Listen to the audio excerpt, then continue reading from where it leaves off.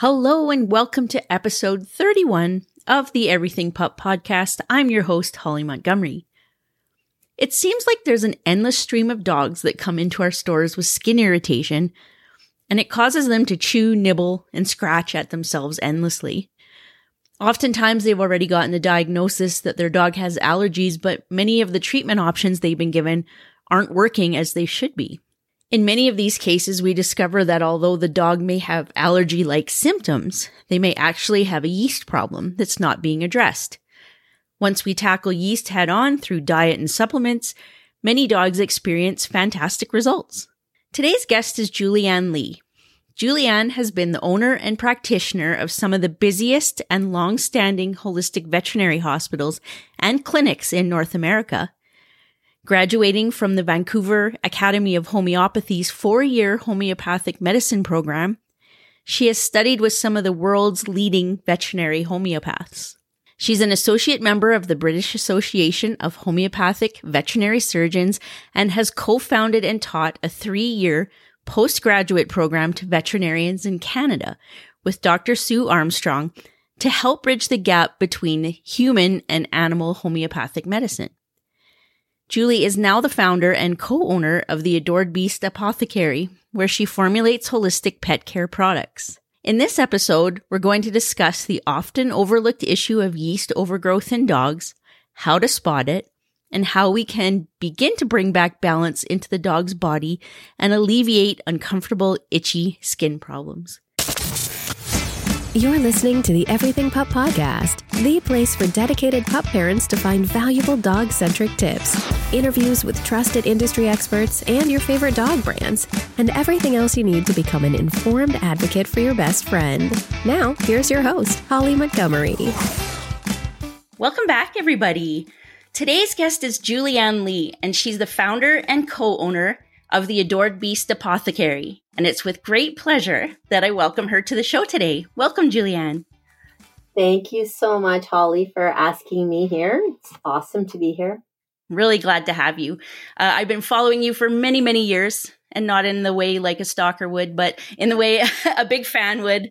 Really big fan of all your info, and I just only wish you were around longer when I first had my first dogs, because I think it would have been really beneficial to have all of the wonderful products that you make for them. But very grateful to have you now for the dogs I have now. Thank you.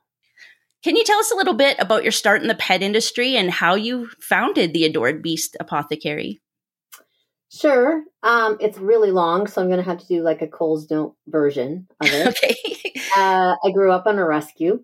My mom was a founder of the very first, in Canada, rescue that did, I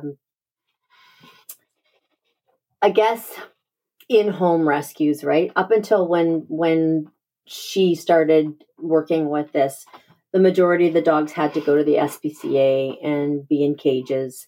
And she worked a lot with children in the Children's Aid Society and thought to herself, well, if we have, interim homes and things like that for children, why can't we sort of do that for animals? So she started doing that and did it for, oh my gosh, like 75 years, I guess. Wow. So I was deep into rescue and sort of animal welfare right from when I was 3 years old. And nature, we didn't see doctors very often. And if we did, we saw specialists. And my mom, we were all treated, and our main way of our healthcare was with naturopaths and herbalists and homeopaths. So grew up very much like that, and then decided that I wanted to be working more directly in a vet hospital. And I was trying to decide what I wanted to do, but I was very eclectic, like I am now. And so I was riding competitively, and I was also dancing. I majored in ballet at an art high school. Wow. So it was really, really, really, it was really cool. I went to Russia and everything, but I was really trying to decide what I wanted to do, and I would have had to give up a lot of my passion to go to vet school. Mm-hmm. So I decided to become a tech, and I did that and worked at a conventional veterinary hospital for many, many years. And it really was an eye opener because it makes me now to this day much more empathetic of conventional vets and what they learn, and in comparison to maybe someone that hasn't experienced what I've experienced, which was that when I was learning conventional medicine and the science behind it and things, I really jumped the fence from, living in this very holistic farm with my grandparents and my mom and feeding all of our animals, like, ate real food. They weren't vaccinated. They hunted. They lived very species oriented lives. And when I started studying, it's really hard to study something if you don't believe in it. It's very hard to pass your grades when you're trying to pass a grade if you haven't drank the Kool-Aid, right? Like, if you haven't been like, okay, I believe in this. Yes, this is true. So I completely jumped the fence.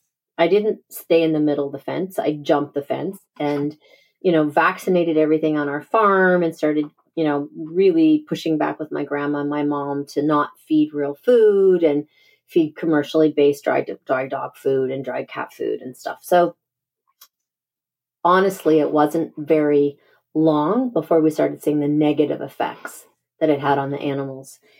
And when I say that, I'm very serious, because we had cats that were living into their late 20s. Holy. And, still hunting, right? And being unfortunately run over by a tractor or something because they were dying that way, not dying long deaths with chronic disease and kidney failures and cancers and stuff like that. So, and then the majority of the dogs that we had on our farm were Collie Shepherd crosses. And I don't remember one not being older than 15 or 16 when we would put them to sleep. Wow. So, large breed dogs living old, long, healthy, uncomplicated, not chronic diseased lives. And when I started doing this, probably within, 8 years, seems like a long time, but within that 8 years or 7 or 8 years, we started seeing animals getting sick a lot. And my grandma and my mom would sit down, and I'm Irish Yugoslavian. So I'm incredibly passionate and very stubborn. And, they were trying to say to me, Julie, since you've started this, we love you to death. And this is what we know what you should be doing, but everything's getting sick. And I didn't believe them, and they didn't know anything, and they didn't go to school for this. And I did, and blah, blah, blah, blah, blah. Right. So, but at the clinics that I was working with, I started seeing more chronic disease than I'd ever seen in my whole life. It was very new to me.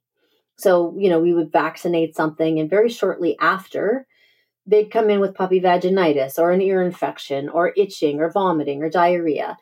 And I just started asking questions, and those questions weren't accepted with very much grace. So I wasn't able to talk about it a lot. And it was a big clinic that I worked for. It was a large and small animal practice.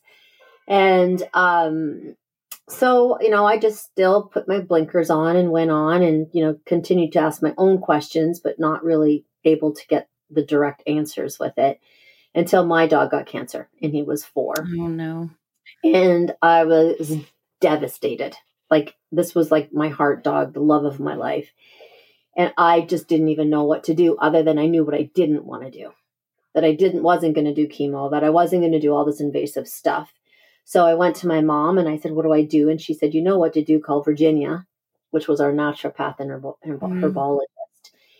And she came and she's like, what are you doing with this dog? Why is it on dry dog food? Why is it this? Why are you doing this? Why are you doing that? So make a long story short, I did go and see, I had to, because it was right at his colon. So he couldn't go to the bathroom. He had a huge tumor. And I wanted a referral to this internal medicine specialist, an oncologist and surgeon, which I did get, but he gave me a very guarded prognosis and said that it was so large and invasive that they were going to have to resect part of his bowel. Oh, no. And it was going to be a touch and go situation. but he couldn't get him in for 2 weeks. So within that 2 weeks, Virginia created all of these like anal suppositories. We put him on all different kinds of things. And I booked a hotel. I took him the 2 weeks later, checked him in, went to the hotel and got a call about, 6 hours later and thinking, oh my God, he died. Thinking that, maybe they were going to give me an update or something was, maybe went wrong when they were in surgery. But the surgeon had completed the surgery and was calling me to say that he didn't know. His name was Dr. Smith. And he didn't know what I was doing, but keep doing it because the tumor went from the size of a lemon to the size of a grape within 2 weeks. Holy cow. Incredible. And they didn't have to resect anything. It was more encapsulated. And they were going to send it off for histopathology, but that his prognosis was much better than anticipated. So that started me off. And once he healed and I started questioning what did I want to do with my life. And I was really kind of sad about how I thought veterinary medicine was going. And I thought human medicine was way better. I got into human medicine and then it was like, no. It's not. So once I was like, oh, do I want to do chiropractic? Do I want to be a naturopath? What do I want to do?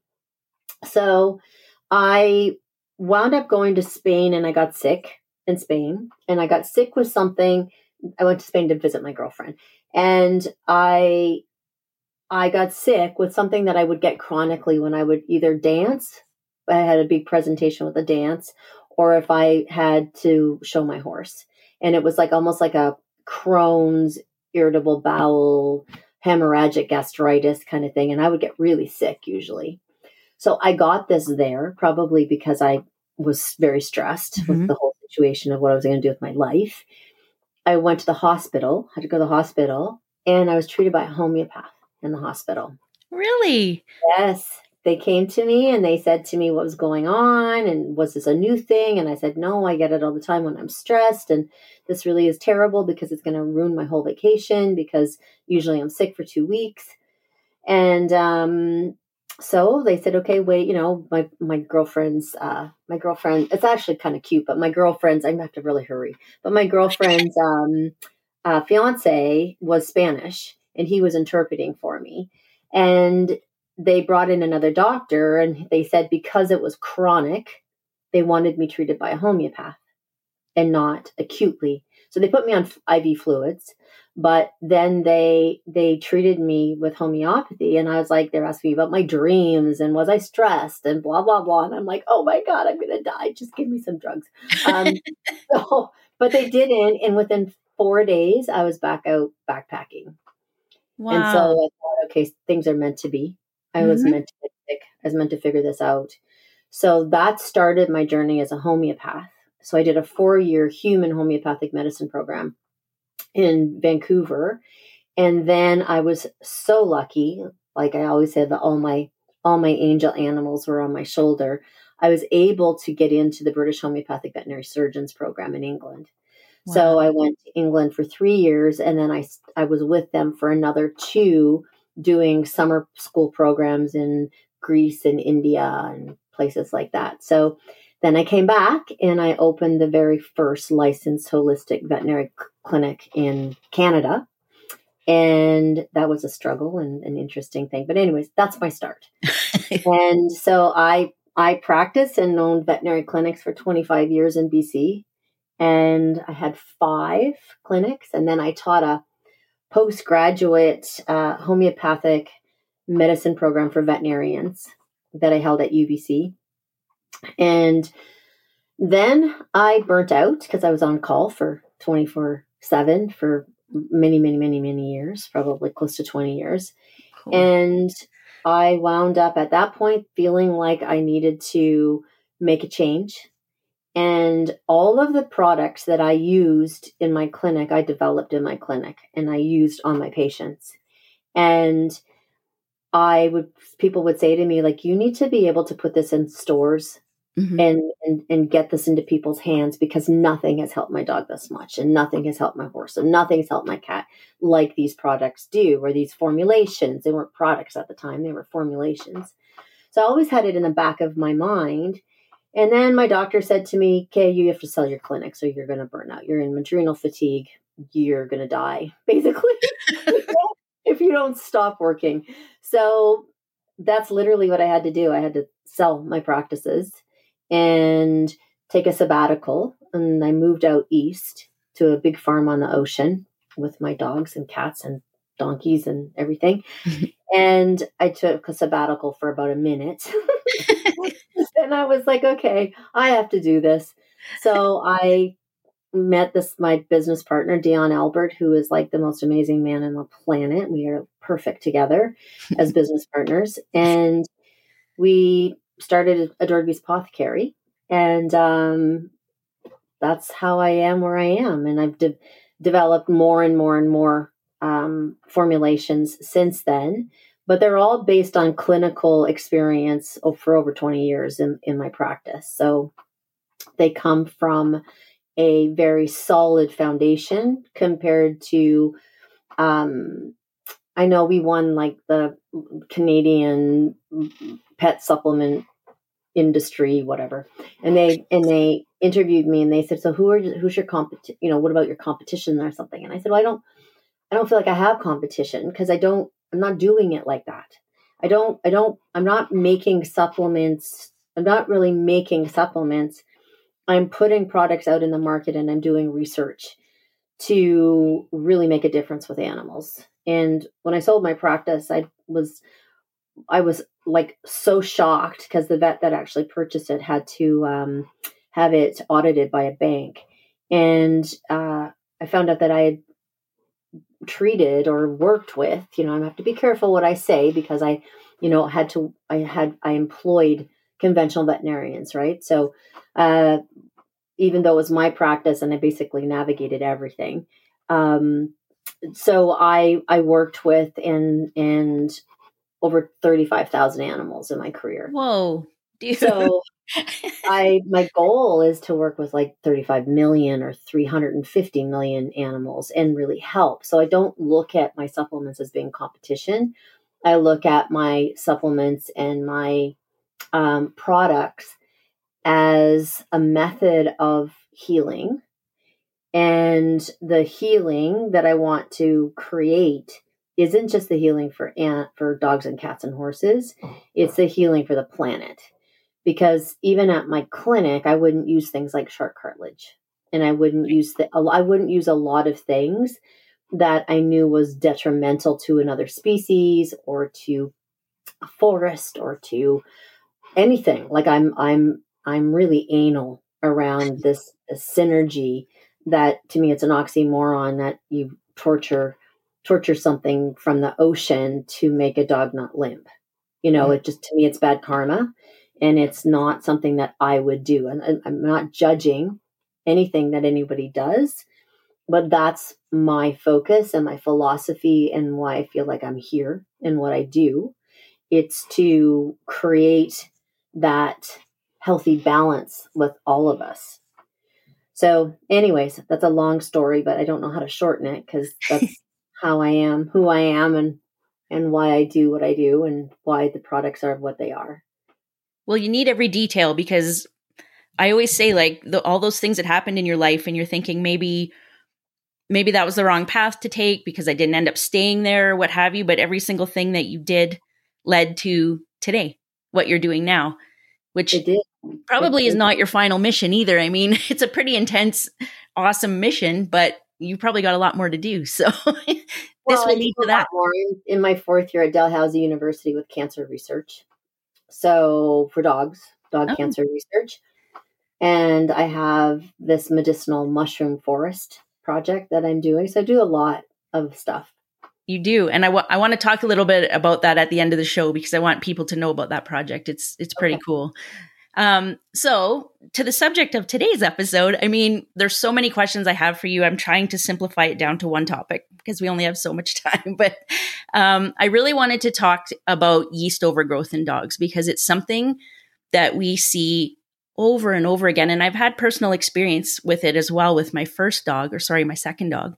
But at the time I had him, it wasn't something anybody talked about. So he went through the ringer with different treatments and different drugs, and nothing helped. And I could just see his immune system being destroyed in front of my eyes, which, as we learn, isn't helpful with yeast overgrowth. So now we have the wonderful opportunity to be able to help pet parents with this issue, even us in our stores. So I want to talk to everybody listening out there about this issue. And I would love to have you explain it a little bit more.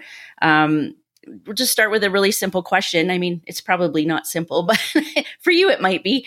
What exactly is yeast overgrowth, and how does it pertain to our canine companions?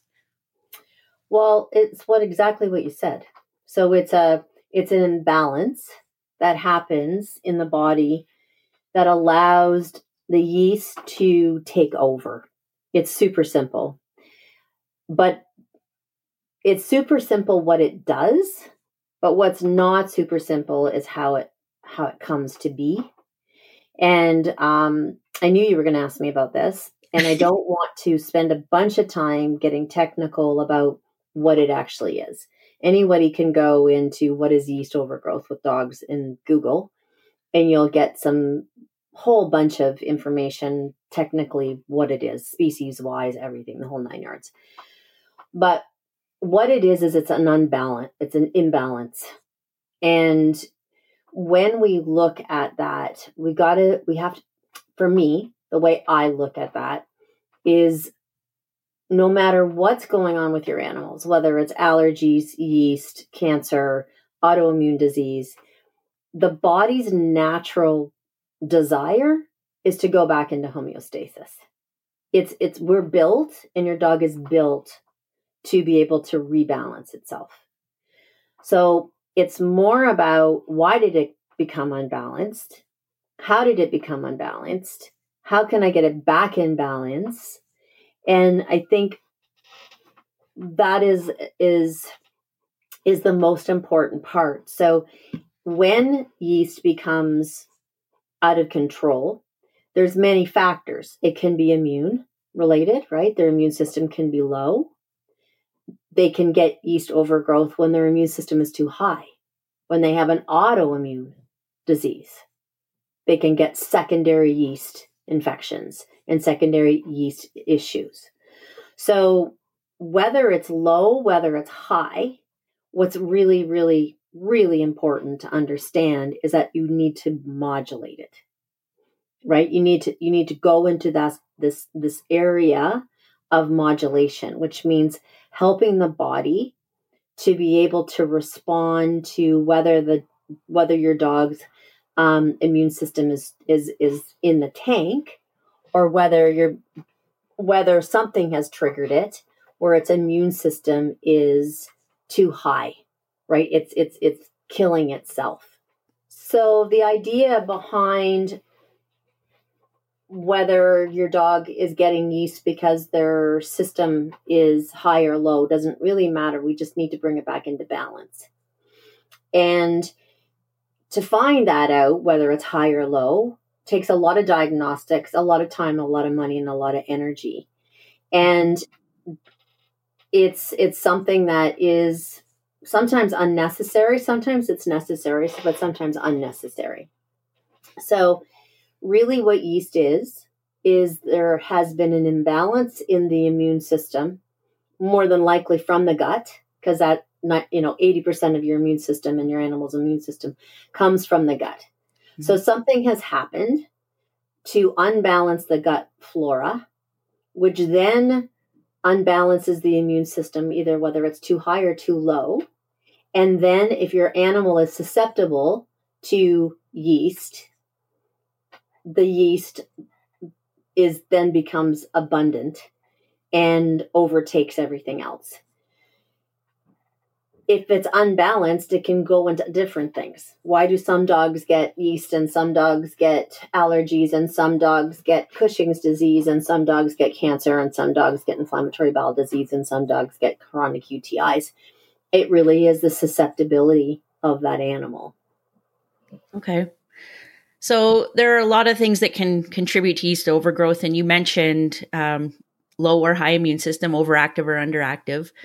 If this is something we hear from our customers quite a lot, they'll come from the vet and the vet has said the dog has allergies that have led to yeast overgrowth. Is that also a possibility?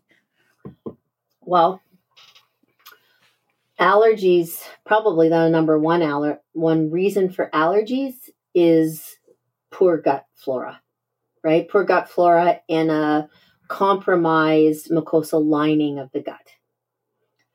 So whether it is your dog has allergies and it's led to yeast, or your dog has an inflammatory reaction that is making the junctions of the gut and the integrity of the gut very weak, that has then contributed to an overgrowth of yeast. So it's a chicken and the egg thing. Yeah, what comes first? Because I know dogs that have had yeast and it has nothing to do with allergies. Okay. Right.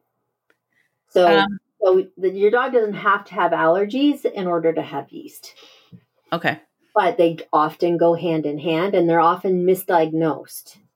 Yes, so I want to definitely talk about that too. Okay. So I'll wait till that question comes up. Yeah, it's coming. Okay.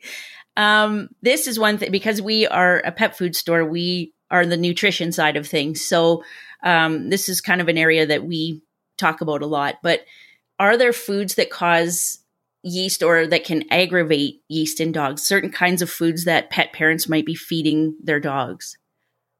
So, the typical thing, sugars, we hear that all the time, right?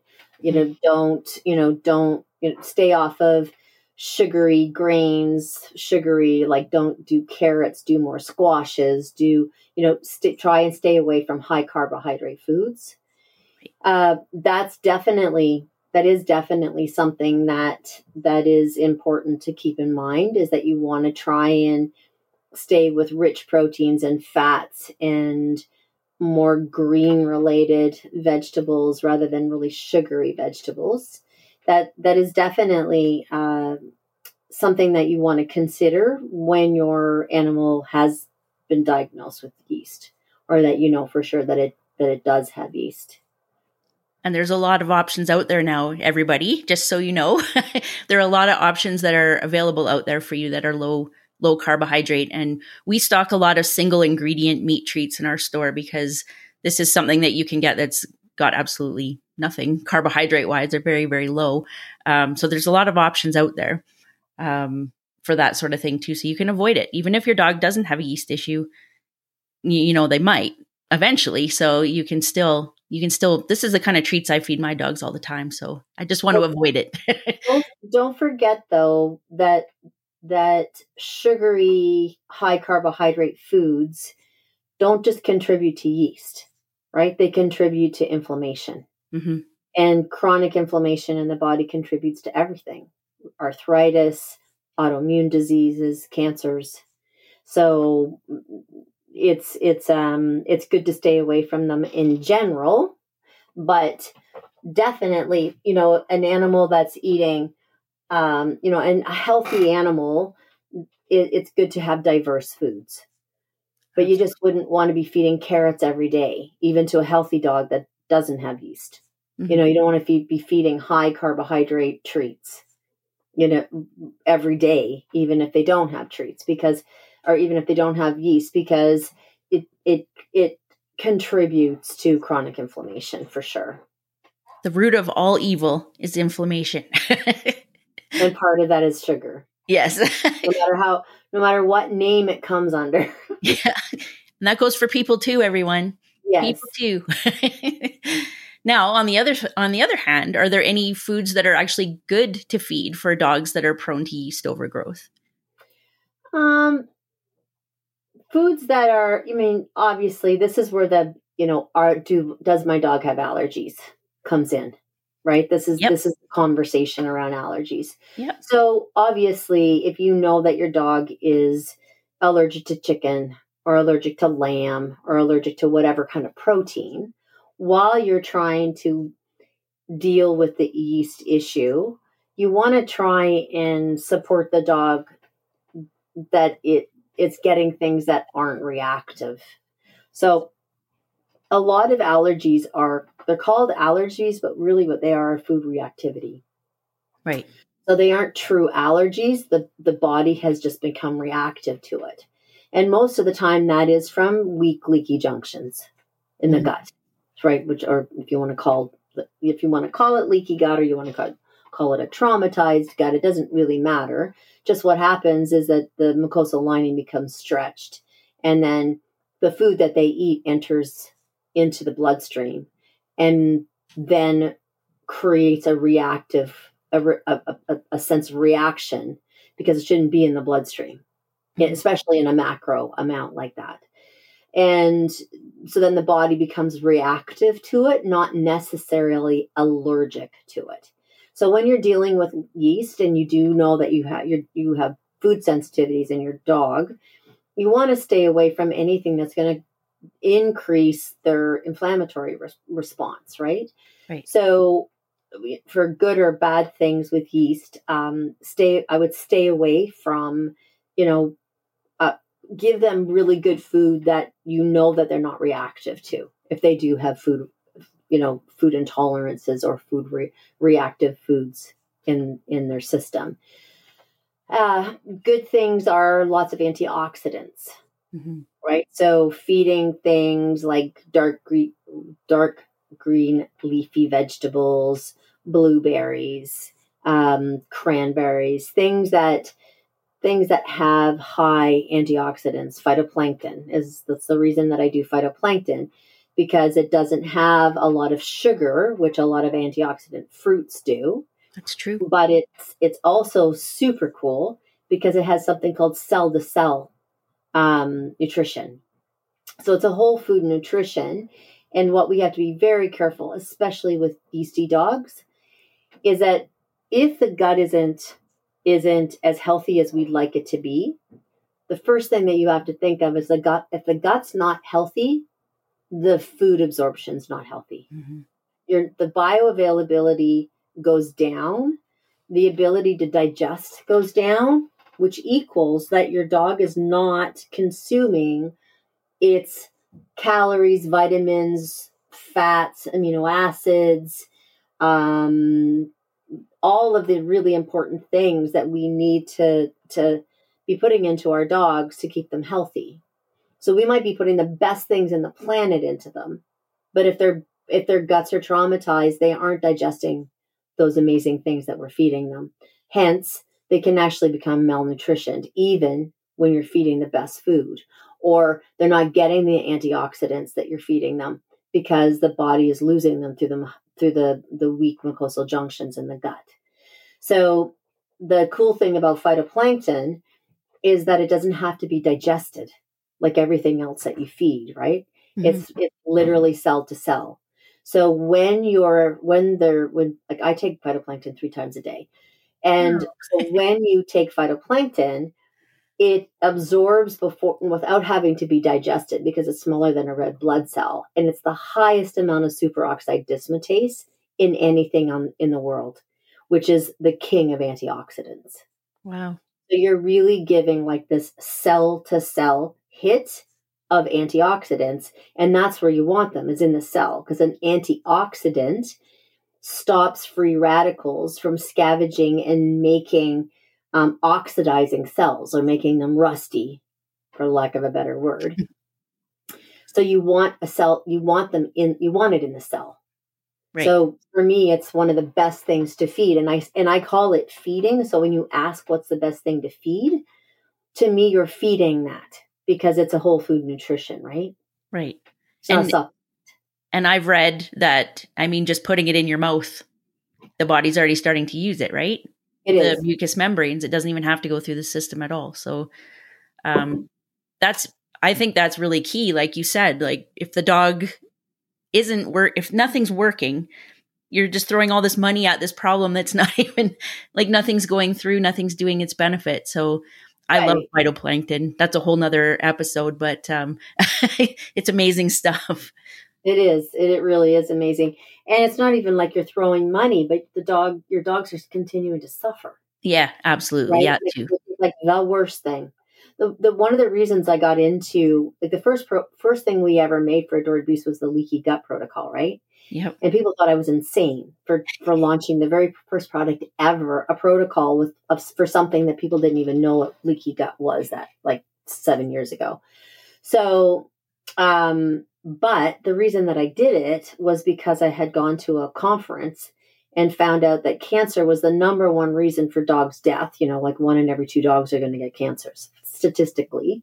But skin disease was the number one reason for elected euthanasia. Whoa. Yeah, which means people just can't watch their dog suffer anymore. They can't stand the smell. The family doesn't want them around, so that they try and rehome them. Then they go to the SPCAs, and then they get, or to shelters, and they get euthanized. People can't just watch them suffer anymore. So the first few products that I came out with was to target skin disease in general. And you've kind of alluded to this already a little bit, but yeast can actually have some of these signs and symptoms that you're describing. If somebody suspects their dog has yeast, what might be some of the things they're seeing in their dog? Just intense itching. Like, just, it's so crazy. It's so itchy. You know what acetone is, right? Do you know what acetone is? No, actually, I don't. Okay, so acetone is a chemical that is in nail polish remover. That's what nail polish remover is acetone. And yeast produces acetone. Oh. One of the many chemicals that yeast, the toxins that yeast produces. So it creates that itching, burning, stinging. I use acetone because people know how strong that is, right? It's so destructive on the skin tissue. And so lots of licking and heat, often heat, sweaty. Yeasty ears isn't always it doesn't have to be in the ears, but yeasty ears, yeast in their groin, like stinky sweatiness in their groin, skin turning black, really itchy around their anus, licking between their toes and between their pads. That's the intensity of the itch, I find, but not always, is much more yeast than it is allergies. Allergies can, and that's when the vets say about, well, the allergies start, then the animal starts to lick and itch and chew. And then the licking and the itching and the chewing creates either a yeast and an overabundance of yeast, or a staphylococcus bacteria, right? So secondary bacterial infection. And then you go on this lovely kaleidoscope of giving antibiotics because there's a secondary yeast infection or a secondary bacterial infection. And then the antibiotics kills all the natural flora in the gut. And then the yeast is even gets worse. And then the pathogenic bacteria gets worse. And then. It's crazy. It's crazy. So could a person, before they go down that road, if they're at the vet clinic, can they request any kind of test or something that maybe the vet could do to let them know? Because I found this, I don't know, our listeners probably don't know, but I went through this rigmarole with my dog Porter. And we're talking like $10,000 later before a holistic vet actually even considered yeast. And that's what it was. And I'm just wondering if people aren't being kind of told that when they go to the vet clinic that it could be yeast as a possibility. Is there a test or something they could ask for from the vet that would maybe confirm the presence of yeast overgrowth? Yep, they can get a slide done. They can have either a scraping or an impression slide, especially with the ears. It's super easy to do with ears. But when they're sticky and sweaty and whatever, it doesn't take much to get a sample on a slide of yeast. No, they did that right in clinic for me. It was 10 minutes. Yeah, it's very easy. It's very, very easy to do. The thing about that, though, is, I mean, then if you've been diagnosed with yeast or your dog's been diagnosed with yeast, you go down that scary protocol of ketoconazole and anti-yeast shampoos and, all of this intense, all of these intense drugs. Mm-hmm. So while it's important to know, my suggestion is don't wait till your dog is like really, really, really bad. Go in, get the diagnosis of, what is it, yeast? Do they think it's yeast?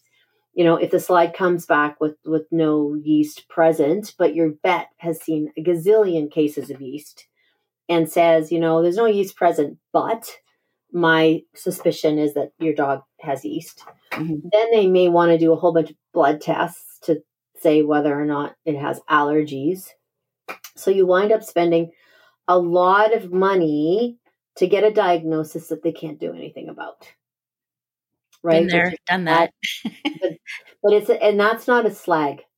It doesn't have anything to do with vets. Doesn't have anything to do with doctors. Human doctors, right? Don't have anything like they don't have an alternative to creating that homeostasis.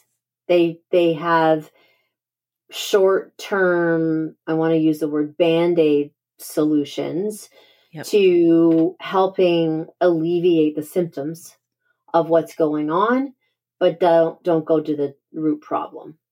Now, saying that, when your dog is scratching itself to the point where it's raw and it's bleeding all over the place, you don't have time to, do a lot of stuff you need to have your dog out of pain and suffering, period.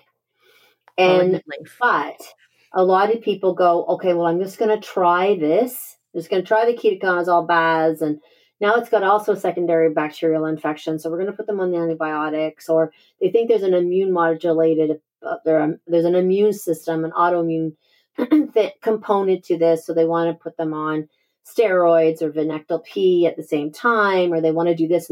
By the time you get home, you have like a pharmacy of like a balm to give your dog. And then they're like, okay, well, we're just going to let's see if this works first. If this works, then, we'll go and we'll, get the better diet and we'll do this and we'll do that. And that's where people often fail, because you don't want to wait till after all that's done, because probably it's going to help initially because it instantly suppresses it, right? It's like a pipe with a hole in it. If you stick some duct tape over the pipe, you're not going to see water coming out. But when you take the duct tape off, or when the drugs end, that hole is still there, and chances are it's even bigger, or it comes out with an explosion because it's had something stuck on it, right? So then it's like a rebound effect, it's called. And then your dog is exponentially worse than when it started, and then you're back at the vet's doing more drugs because you can't handle it again. So my suggestion always is don't wait. Don't wait. Go on the drugs and start every single other thing humanly possible to support the immune system to coming back into balance at the same time. So that when you're weaning the dog off of the drugs, and that's the other thing, you just don't stop drugs cold turkey, because then you're going to be in a massive mess. You try and work with your vet and you incorporate, a species-oriented diet, and you start putting in the correct pre and probiotics, and you start using herbs like Podarco and different things for yeast, depending on what's going on. Like if it's yeast, and if they know it's yeast and they're like, okay, this is yeast, then you can come in with, something specifically for yeast at the same time as that you're using, you're starting to incorporate a species-oriented diet. You shouldn't wait, because one stops them from suffering. The other one supports them in healing, so that you're using the approach of, stopping the suffering at the same time healing them deeper. This is why I wish that there was more complementary medicine out there, because I do feel there's a need for both. It would be nice if they could work hand in hand more often, because I think the results are amazing when you can do that. Well, except that the big thing is don't wait until it's so bad. Because that's what I was going to say. If you start noticing it, or you see a yeast even smell in their ear, or you're like, they're way more itchier than normal, get them in to find out what's going on, and then take them home, reach out to people like you, get them started like ASAP, and see what happens after a month. Are they getting better? Are they getting worse? Do we have to shift gears? Do we have to do 2 combinations? Do we have to heal the gut and deal with yeast at the same time? Like, start right away. Mm-hmm. So that you don't have to put all those drugs on board. Right. Because it's a longer process once you have to do that. It is. You have to fix everything that got broke. Exactly. So we kind of tangented off on that a little bit, but and we've already talked about me. Yeah, I'm kind of the same way, and I'm really bad with focusing back on things because I want to hear everything. I want to hear it all. It's all valuable. Yeast overgrowth, what I see a lot, and you've probably too, can often be overlooked, and it can often be mistaken for other issues in dogs. Do you see that too? And what might those other issues be? Mostly allergies. Yeah. They get very confused whether they're just strictly originating from yeast, or whether there's an allergy. They get misdiagnosed with allergies compared to leaky gut.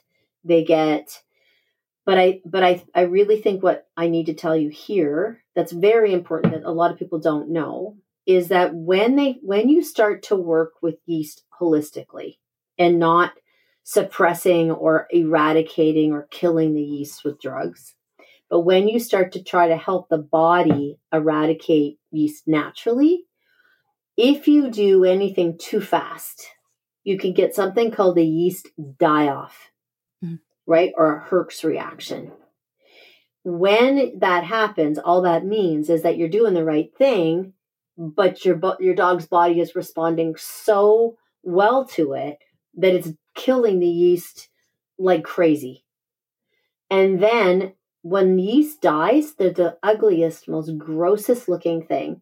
Think of them almost like a skeletal system, right? Like almost like they're not a bug, but let's just for ease of visualization, think of them almost like a bug with really, really strong, teeth or tentacles or something that is really not very friendly looking.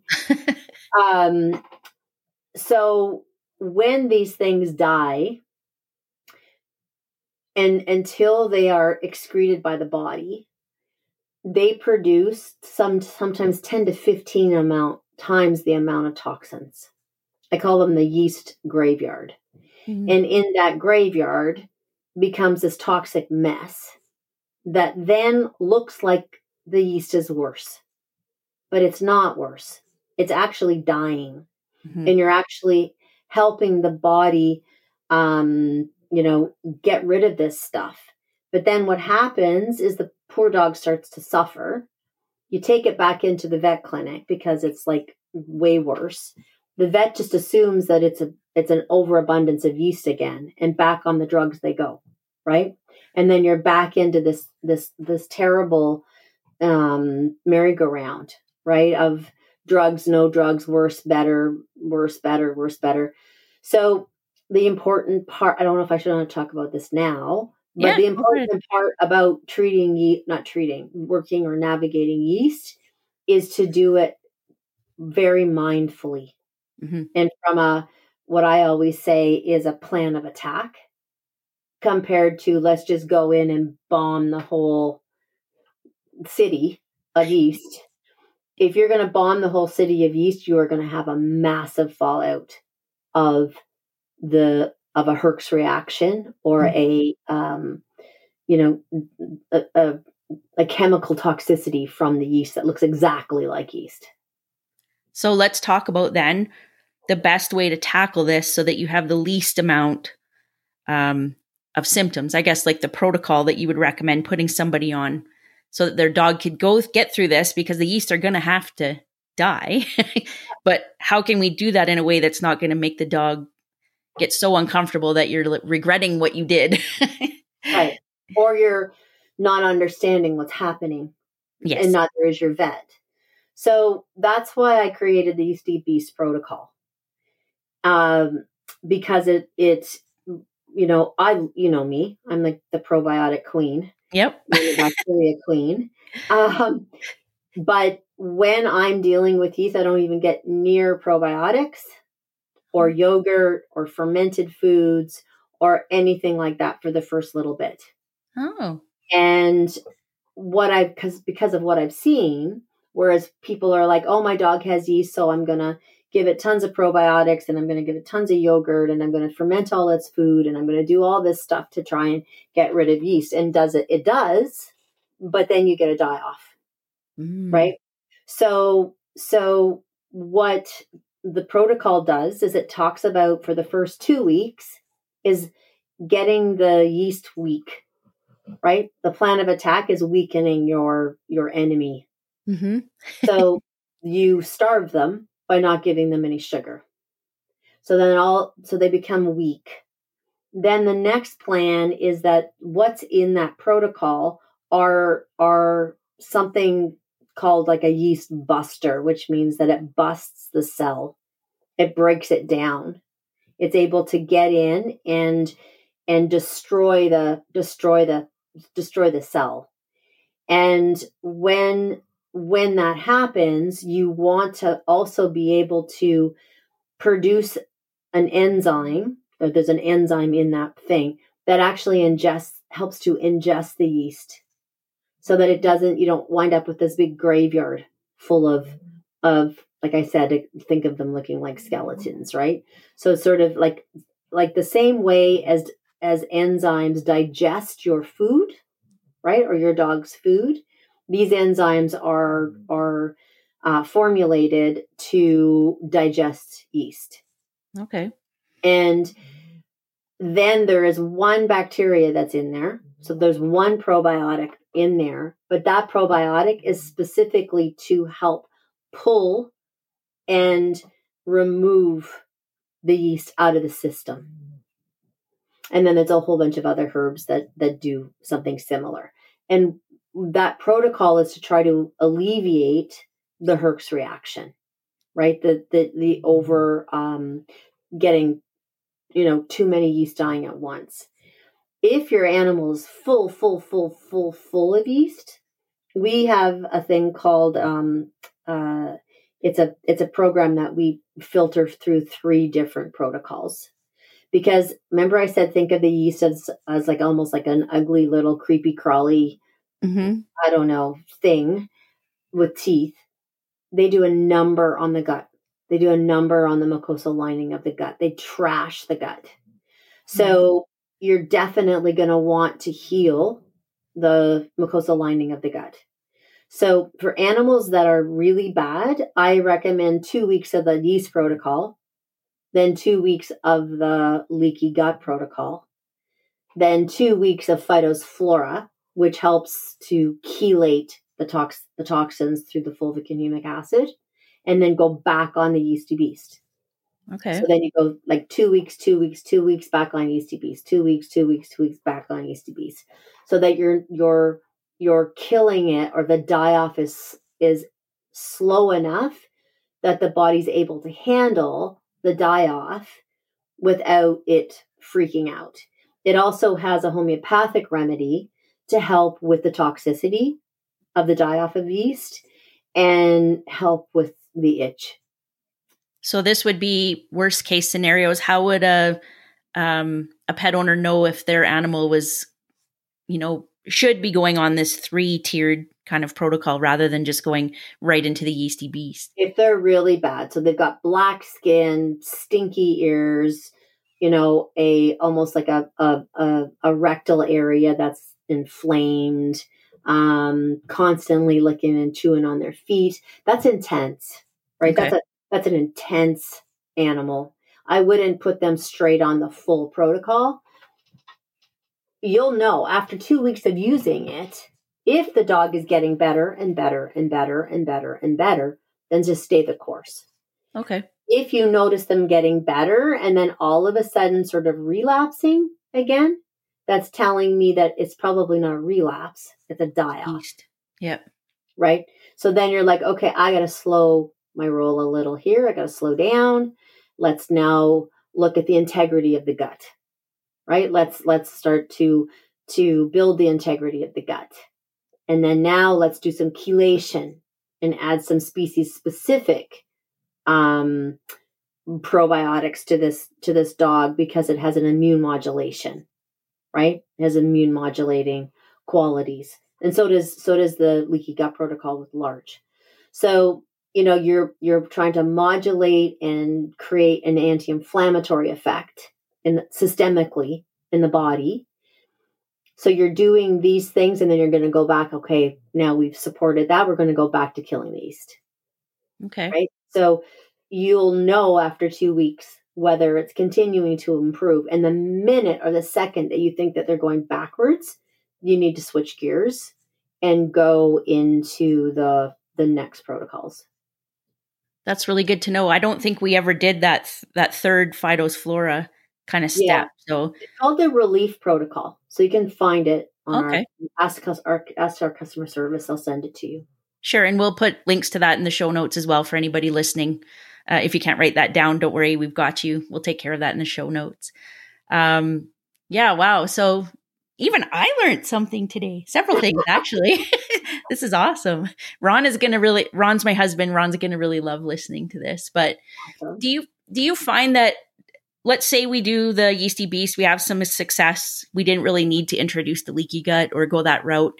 Do you think at some stage they're going to have to address that leaky gut possibility, or 100%? Yeah. There's no question in my mind. So they need to do that eventually anyway, more than likely. Because the yeast will compromise their gut lining. Okay. And the fact that they had yeast, to an overabundance of yeast anyways, is saying that they don't have the correct microbiota in their gut. Because if they did, they wouldn't have the abundance of yeast.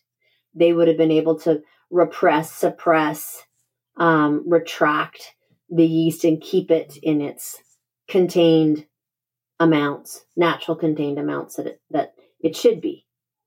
So the fact that the animals have yeast anyways means that their immune system doesn't support the ability to combat it.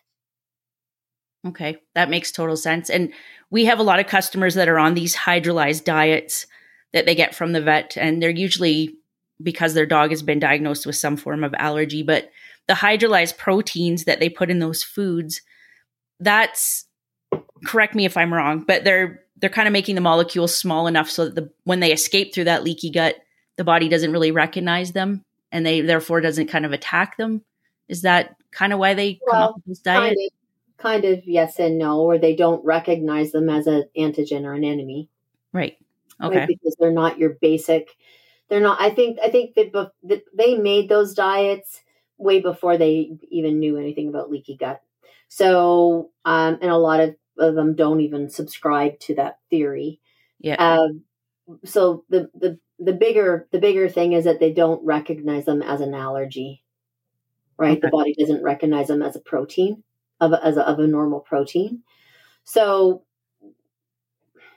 the thing with those diets is they may give some relief in the immediacy. That's a big word. May give some relief, but you're not dealing with the whole issue of why is it there? Yeah. And because it's hydrolyzed, it doesn't give the same kind of whole food nutrition that, I always say that if there were diets out there that stopped inflammation and stopped, all of these unfortunate diseases, we would all be eating hydrolyzed diets. Yeah. People are talking about. It's true. Right. And we know that they're not healthy. They're a short-term fix to alleviate suffering in the moment, but they are not a long-term nutritionally valued diet to to create overall wellness and your animals to thrive, not just exist. And I think counterintuitively also, they're loaded with carbohydrates. It doesn't, it really, like I said, it doesn't really make any sense other than to try to end the suffering as fast as possible, like have less reactivity. So again, you can be on this hydrolyzed diet. They can be on these hydrolyzed diets, and you still continue to support the body to understanding it needs to go back into homeostasis. And once you see things calming down, then you start you start intervening with the approach of healing. And then once things are moving along and things are calm, then you start to introduce other things. Okay. I like that a lot. Use it temporarily, but then heal so that you don't have to go back on it again, hopefully. Or live on it for the rest of your life. Because at the end of the day, it always rears its ugly head. Yeah. And then the steroids come out, and then the atopica comes out, and then the liver starts to get compromised, and then that causes a whole bunch of other problems. It's just it's a kaleidoscope effect of pathological problems that happen from non-organic sources. So when at my clinic, I would see people come in, and it would take me an hour and a half just to go through their chart to see like what started this. What was their first little disease that got suppressed? What happened?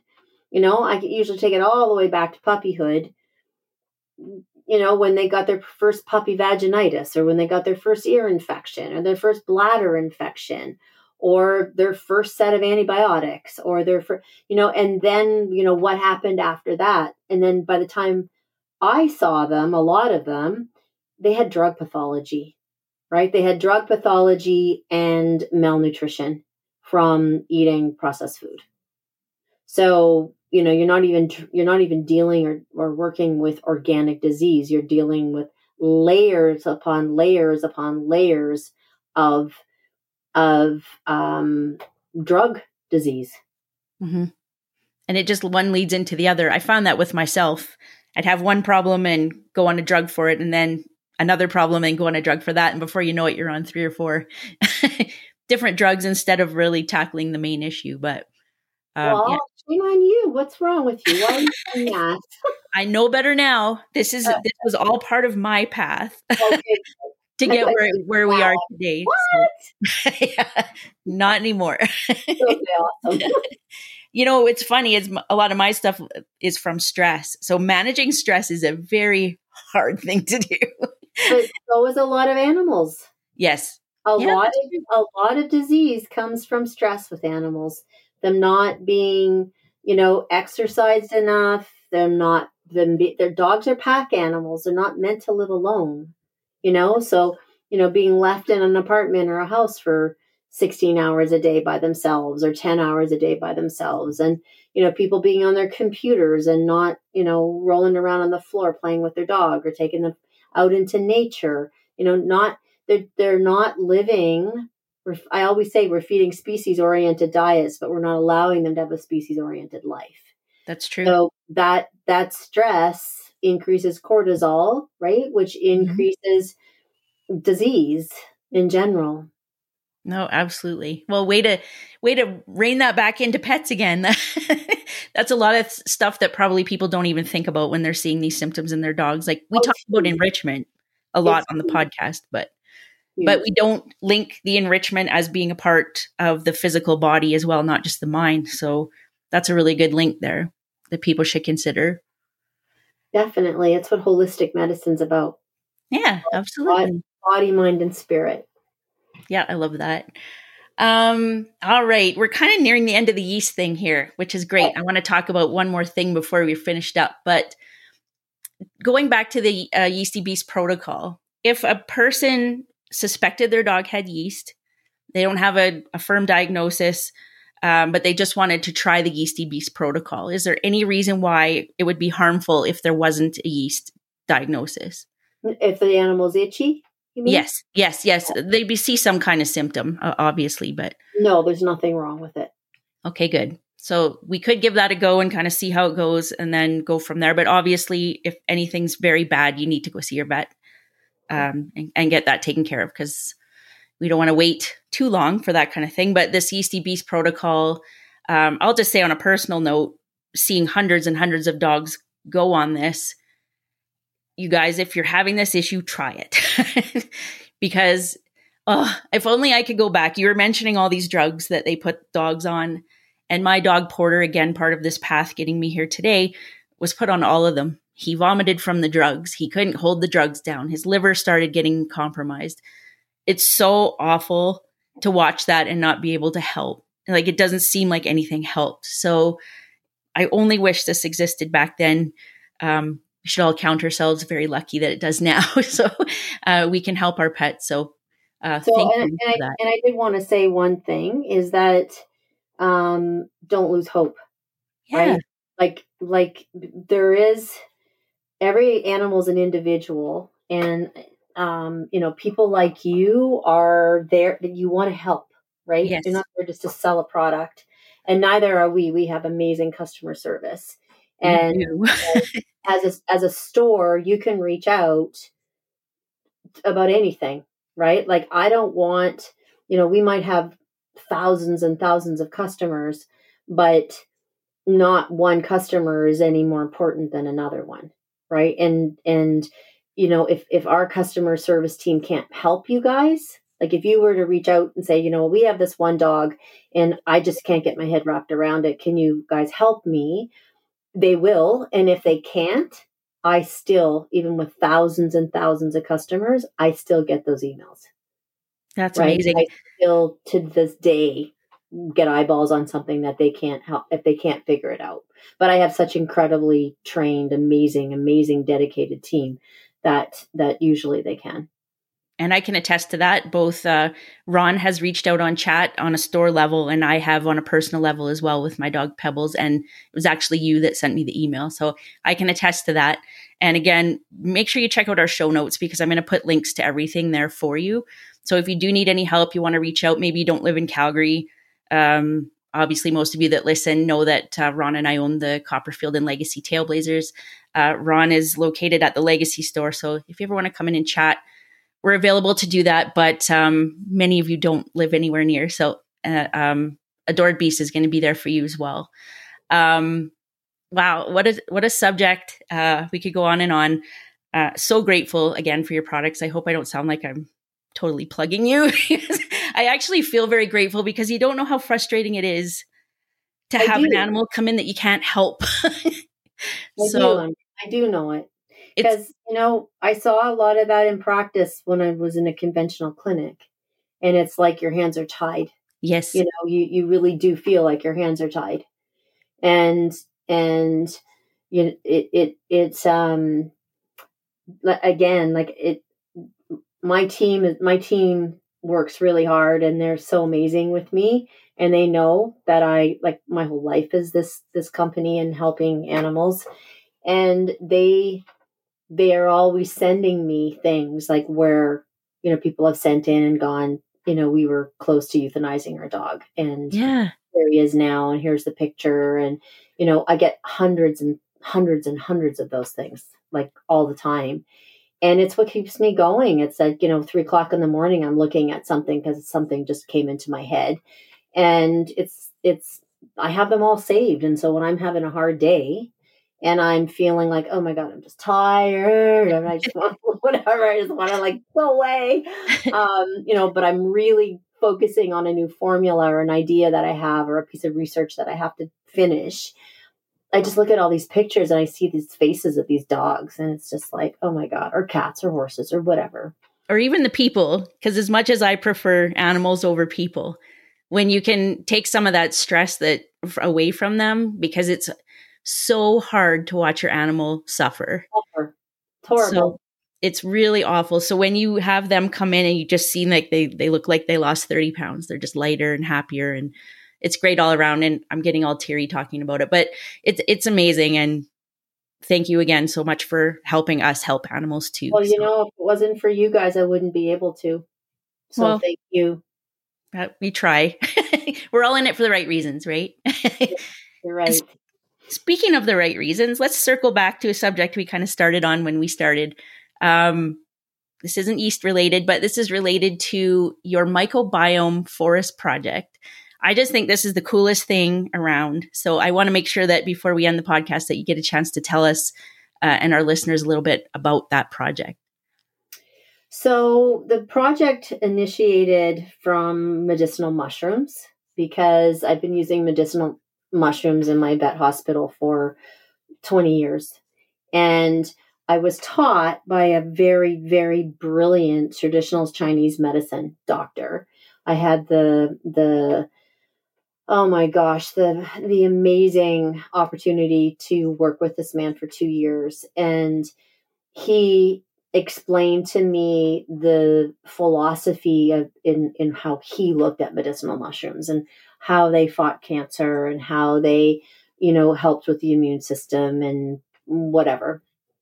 And so when I decided that it was time for Adored Beast to have mushrooms, like to produce mushrooms, I tried to source them and I couldn't find a source that spoke to me, whether it was because there was too big of a carbon footprint to bring them over from Asia or because they were being grown in in a big, huge building the size of a football field with sterilization. And to me, and I'm not saying one is better than the other. Please believe me when I say that.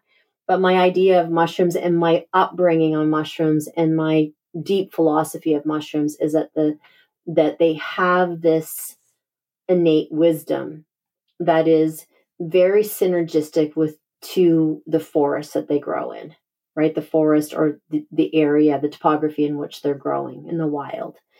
And, anyone just has to watch Fantastic Fungi and which is on Netflix. And you'll understand that the way forests communicate, the ways trees, and I was really lucky. I was in BC. I was around David Suzuki a lot and UBC with their big tree projects and fungi projects and stuff. And I've always, for a long time, probably since 2011, I've known that the intricate communication that happens in the forest is through the mycelium of mushroom. So the mushrooms so they did this research where they injected a mother tree with a particular type of gas. And then they saw that she could actually shut part of herself off and take that gas and move that gas or that nutrient, like it represented a nutrient, right? To a particular area of the forest that was needing that nutrient. What? And it went through the root system, but also the fungi system. And fungi they're opportunists, right? They eat things that are dead.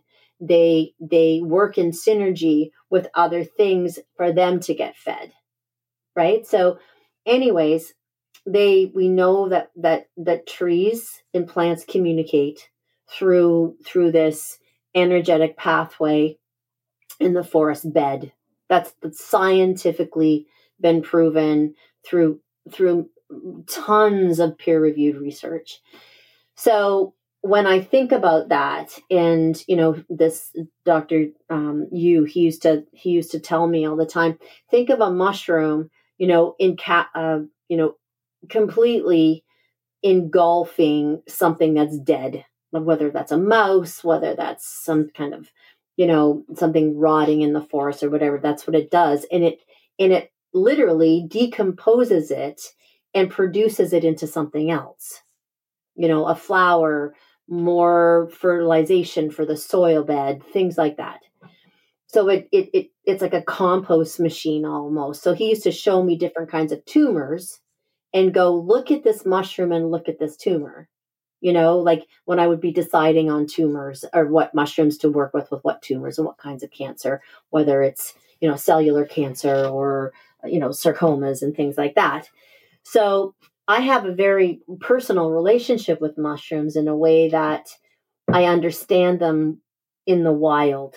in what they do to the world. And this is something that's very old for me, right? Like years and years and years old. So when I was trying to find this, and I was seeing how all of these mushrooms are being sort of manipulated in a way where they're, we're using spores to and spawn to, produce higher beta glucans, and we're almost like hybriding them like we do tomatoes and things like that. And I'm like, but we're losing so much from that. How can they be educated? How can they have that plant wisdom when they're growing in a sterile environment? Because to me, bacteria, as we know, the bacteria in our gut speaks to our brain, right? It's the gut-brain axis. So we know that bacteria has that kind of intelligence or intellect to be able to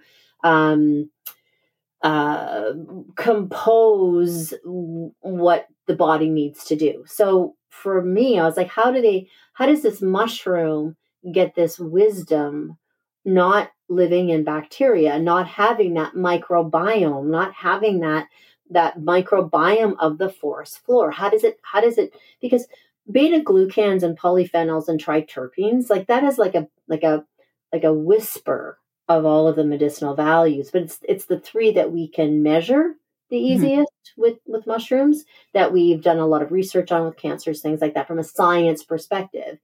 But we know even with CBD, right? We, measure triterpenes and things like that in THC, and we measure all this stuff in cannabis. But full spectrum cannabis or full spectrum CBD has thousands of medicinal chemicals, right? We don't even know. It's the same with, to me, I think it's the same with omega-3s. But anyways, I'm getting off topic. So I thought to myself, I don't want to use these mushrooms. I don't want to use these mushrooms. What am I going to do? So I went to Dion and I'm like, I want to buy a forest. We need to buy a forest, and we need to start doing research on mushrooms, and we need to start growing our own mushrooms. And so when we started looking at forests, I started seeing something that breaks my heart every time I see it, which are clear cuts. Yeah. And I walk through clear cuts and I literally feel, and this is going to sound very intense, but I feel like the forest has been raped. That's how I feel. I feel like I just feel sick to my stomach. And I think about all of the beautiful animals and reptiles and birds and trees and air and oxygen and bacteria that has been completely eradicated. And so when we were looking at these forests, I was like, I want to buy them all. I want to buy old growth. I want to buy selectively cut, and I want to buy clear cut. And I want to learn how I can rewild clear cut. How can I bring that back to this incredible, like they'll say that they're going to go in and plant trees. Well, they plant the same species of trees. They go in and it's like saying that I have a wildflower garden. I'm going to cut down all my wildflowers, and then I'm just going to plant roses. And I'm going to think that that's replanting. Diverse. It's not replanting. It's talking nonsense. So I want to learn from an old growth. Like, what does it need? What does it do? How do I bring that over here? How do I rewild this? And mushrooms is a big part of that. You would not believe what mushrooms can do, what they can support in growing, what they can do to the soil, to the environment, to the bed. So I went from I want to have my own medicinal mushroom forest to I want to create this project to show the world that we don't have to keep clear cutting to make money, that the government and people and woodlot owners can make money on what forests produce naturally in comparison them to just being paper and pulp and wood, and give us as humans oxygen.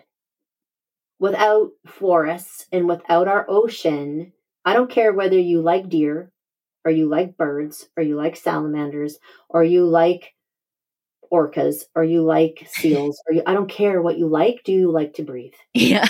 If you want to breathe, you better be paying attention, Because if we don't have fish in the ocean, we might look at the water and go, oh, well, the water's still there, but that's not what produces the oxygen. It's these big moving schools of fish, these big moving packs of seals, these big massive orcas that make the phytoplankton move by swimming, and then the phytoplankton moving produces oxygen in the air. If we have a dead ocean, we have a dead planet. And it's the same with the forests. If we don't have ability to filter and recreate the carbon, we don't have air. We're playing with fire, and that's not just from a perspective of global warming. We're talking about air quality, like true air quality, whether we have air or not. So, plowing fields and having no bacteria in fields. And I'm very supportive of all the regenerative soil projects and things like that, of not plowing and no-till farming and things. So it really has nothing to do. If you want to have food that have nutrients in them and you want to have air, doesn't matter whether you're a tree hugger or a whale hugger, you really do need to start paying attention. Well, we're all air huggers, so Exactly. We can all help a little bit if we want air. Clean air, nice air, natural air. Well, I don't know where you find the time for this interview after all that stuff you've been up to, but good on you. And I hope other companies will follow your lead and we keep going down this route. I like the way you're doing it. It's amazing. Well, it's just, who does that is that whether companies follow my lead or they don't follow my lead, it's up to the consumer to pay attention to the company that they're purchasing their products from. And not see the word sustainable and think it's sustainable for the environment. Because I would say more times than not, it's not. It's sustainable. There is no such thing as, putting on a label sustainable for the environment or sustainable. Most sustainability means it's sustainable for the company and not for the environment. So, to figure that piece out, you've got to call companies, ask companies, send emails, ask them for certificate of analysis, or ask them what their philosophy is on certain things. Take them by surprise, ask questions, and if you can't get the answers, then you need to be second guessing who you're buying things from. So the more consumers want to purchase things that give back to nature, that's the other thing, is we always say not taking from nature. Well, we're a natural supplement company. I wouldn't exist and we wouldn't be doing what we're doing if we weren't taking from nature. We take from nature. So we have to be paying attention of how are we taking it. Mm-hmm. But I take it one step farther than that, is in how can I give back? Mm-hmm. And not just how do I take it in the nicest of ways, but how do I actually give back? And that's something that, that people need to ask when they're talking to companies. The more people ask, the more the companies will pay attention. And if they start losing money, they will go, why are we losing money? And then they'll say, oh, people are looking for this. We need to change. And you, one little human by yourself, will make the change.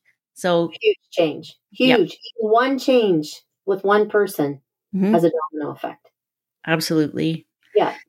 Well, thank you so much for your time today, Julianne. This has been amazing. We covered so many topics. I know. Well, it's a lot. It's a lot. And it goes along the philosophy that you've had this whole interview. It's everything works together. There's nothing's in a bubble by itself. So this is why we go off tangent a bit, because there's a lot of things that intertwine here. So thank you so much again for your time. And thanks for being here. You're welcome. I'll see you later. I'm Holly Montgomery. My guest today has been Julianne Lee. Until next time, bye-bye for now. Thank you for listening. If you loved this episode, please subscribe and share with your dog-loving friends. The information in this podcast is not intended to replace veterinary care. Always consult with your veterinarian for diagnosis and treatment of your pup.